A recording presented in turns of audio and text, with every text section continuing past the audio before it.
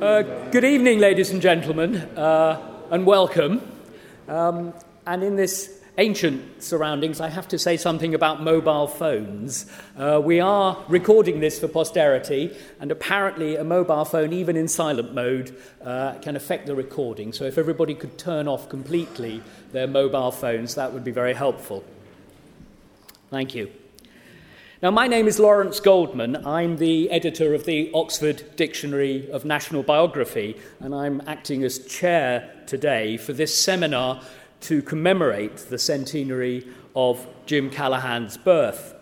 The seminar brings together the Bodleian Library, the Oxford DNB, as we call it, Oxford University Press, which publishes the Oxford DNB, and also the History Faculty of the university.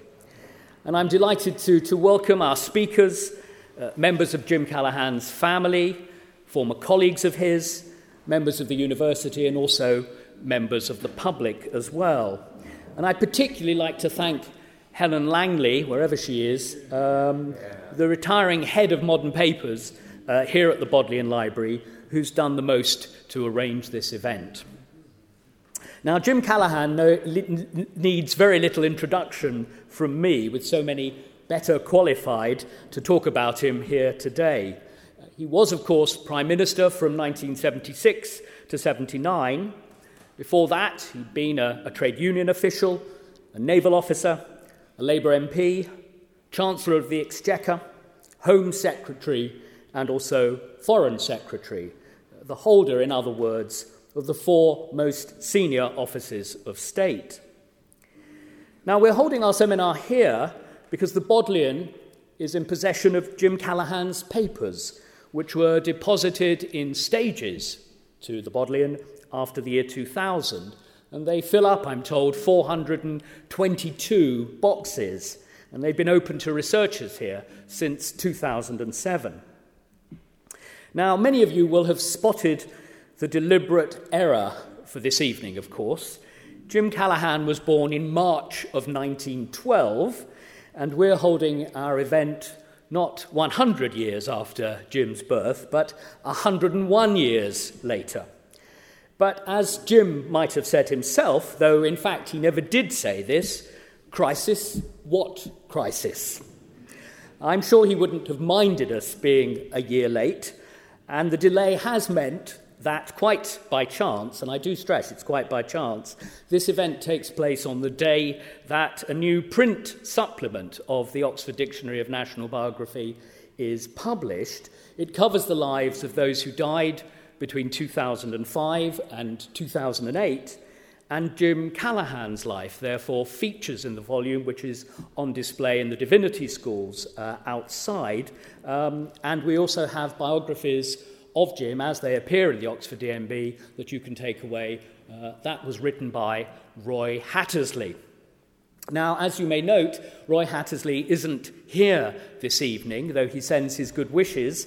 Unfortunately, he reports that he hurt himself in vigorous exercise at the weekend, and he's unable to join us.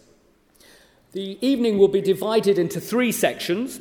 In the first of these, our speakers will each talk about aspects of Jim Callaghan's life, and then we'll throw the seminar open to questions and comments from members of the audience, and then at about 7 o'clock we'll go through into the Divinity Schools and we'll continue the conversation over drinks.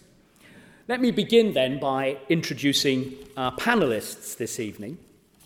Our first speaker is Lord Kenneth Morgan, who in fact was for many years a historian here in Oxford, then Principal and Vice-Chancellor of University College of Wales at Aberystwyth. He's been a member of the House of Lords since 2000, and perhaps more importantly, he's the biographer of Jim Callaghan. His Life of Jim Callaghan was published by OUP in 1997.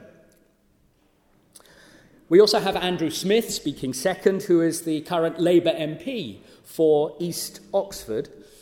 Andrew Smith was a student at St John's College in Oxford here. He's also been Chief Secretary to the Treasury and Secretary of State for Work and Pensions in Labour governments of the 90s and early 2000s. Our third speaker is Bernard Donoghu, Lord Donoghu, who was head of the Number 10 Policy Unit, first in 1974 under Harold Wilson as Prime Minister, and then he continued, of course, under Wilson's successor, Jim Callaghan, through to 1979. And our fourth speaker is Lord David Owen, who was first elected to the House of Commons in 1966 and sat latterly as an MP for Plymouth Devonport. He was Foreign Secretary in the Callaghan Cabinet, 1977 to 79, and was then, of course, a founder and later leader of the Social Democratic Party in the mid-1980s. So first of all, I'd like to call on Kenneth Morgan to lead us off.